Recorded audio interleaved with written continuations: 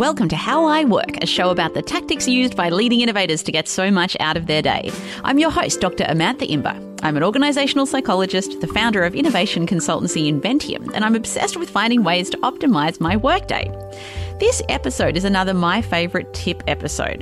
The title's probably pretty self-explanatory. It's about my favourite tip from each of the interviews I conduct. So I use this format because I sometimes feel myself as a podcast listener that I just want to get in, get the most amount of value from an episode and then get out.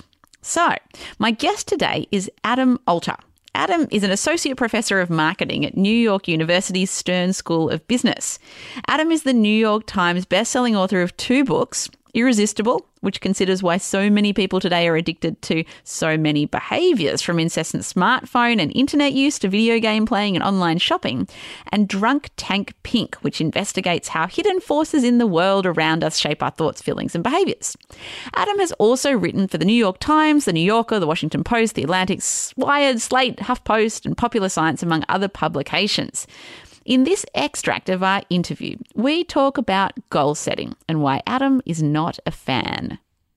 I've thought a lot about goal setting and about the nature of goals, and I've written a bit about it as well.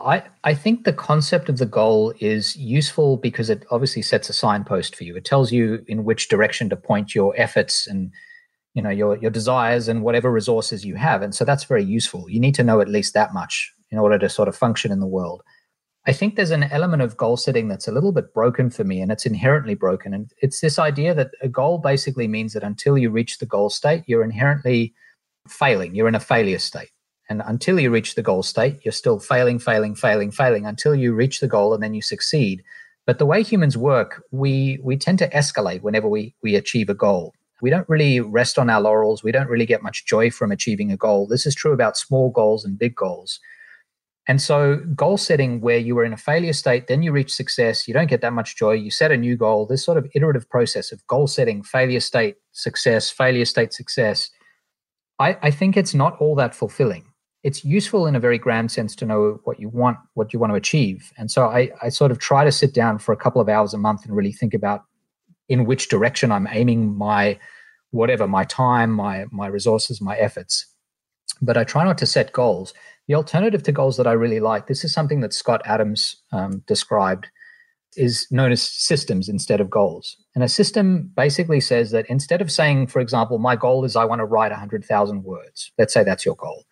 Instead of doing that, you reframe it and say, my system is that every morning for an hour I'm going to write, and I'm going to write 500 words. And obviously, eventually that's going to amount to 100,000 words. But you don't think of it that way. You think of it basically as a system. This is my system for achieving that end state. And so that each day you're reinforcing yourself with essentially being able to achieve something and fulfilling what you set for yourself with that system. And so I'll do that sometimes where I'll say, I'm going to write 500 words today. It's going to be in the first couple of hours of the day. Of course, in a sense, if you reframe it, that's a goal. But because it's just a systematic way of approaching the world, you're not going to be critical about what you're writing. You're just going to sort of crank it out. It tends to be a lot more fulfilling, and people feel much more motivated by that than they do by long-range goal setting. So how then, let's just say you want to work on a new book. What is the language that you're then using? Because obviously the idea of writing your next book, how can that not be your goal? Because, you'd have the goal to, whether you work with the same publisher or get a new publisher, that becomes a goal.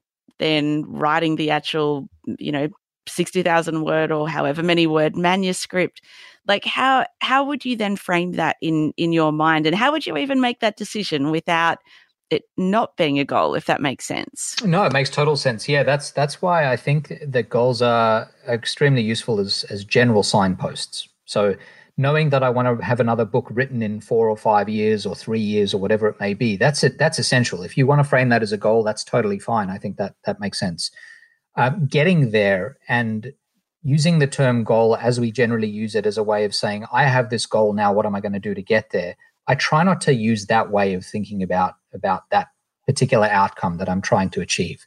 Instead, I'll say, all right, let's look at this. So I want to have a book written in, let's say I sign a book contract and it's 24 months. So it's 2 years. How many words do I need to have written? And when am I going to write those words? And what's my system going to be for getting there? So instead of making it this kind of very general and generic long-range goal, it becomes this daily thing that I will be doing every day. And when you add that up over time, that system produces the outcome you're looking for. It's just not seen as this huge kind of overarching goal that means that until you reach that, you're in that failure state. And I find that pretty helpful. I think it's so interesting, the idea around once you set a goal, you are in a failure state. That's so powerful. It's funny, I really struggle with goal setting myself. I remember that kind of famous article in HBR, I think it was called Goals Gone Wild or something like that just talks about all the problems with goal setting, but I found was, so what do you do instead?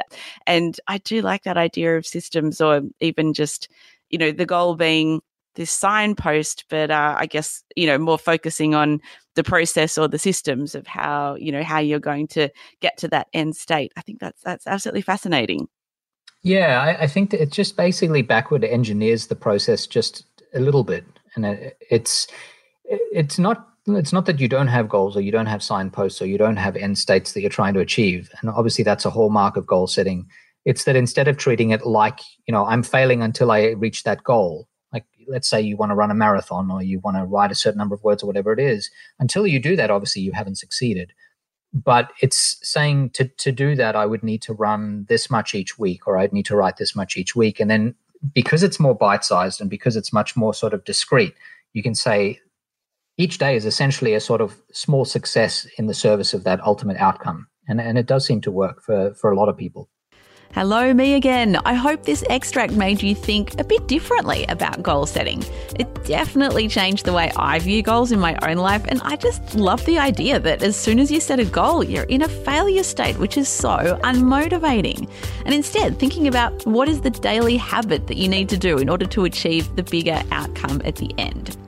So that's it for today. If you like this excerpt, you might want to listen to my full chat with Adam, which I linked to in the show notes. And if you're enjoying how I work, why not take 5 seconds to leave a review in Apple Podcasts or wherever you listen to this? Leaving reviews makes it much easier for other people to find this podcast. And thank you to everybody who has left 5-star reviews and written some lovely words. It truly does make my day. So that's it for today, and I'll see you next time.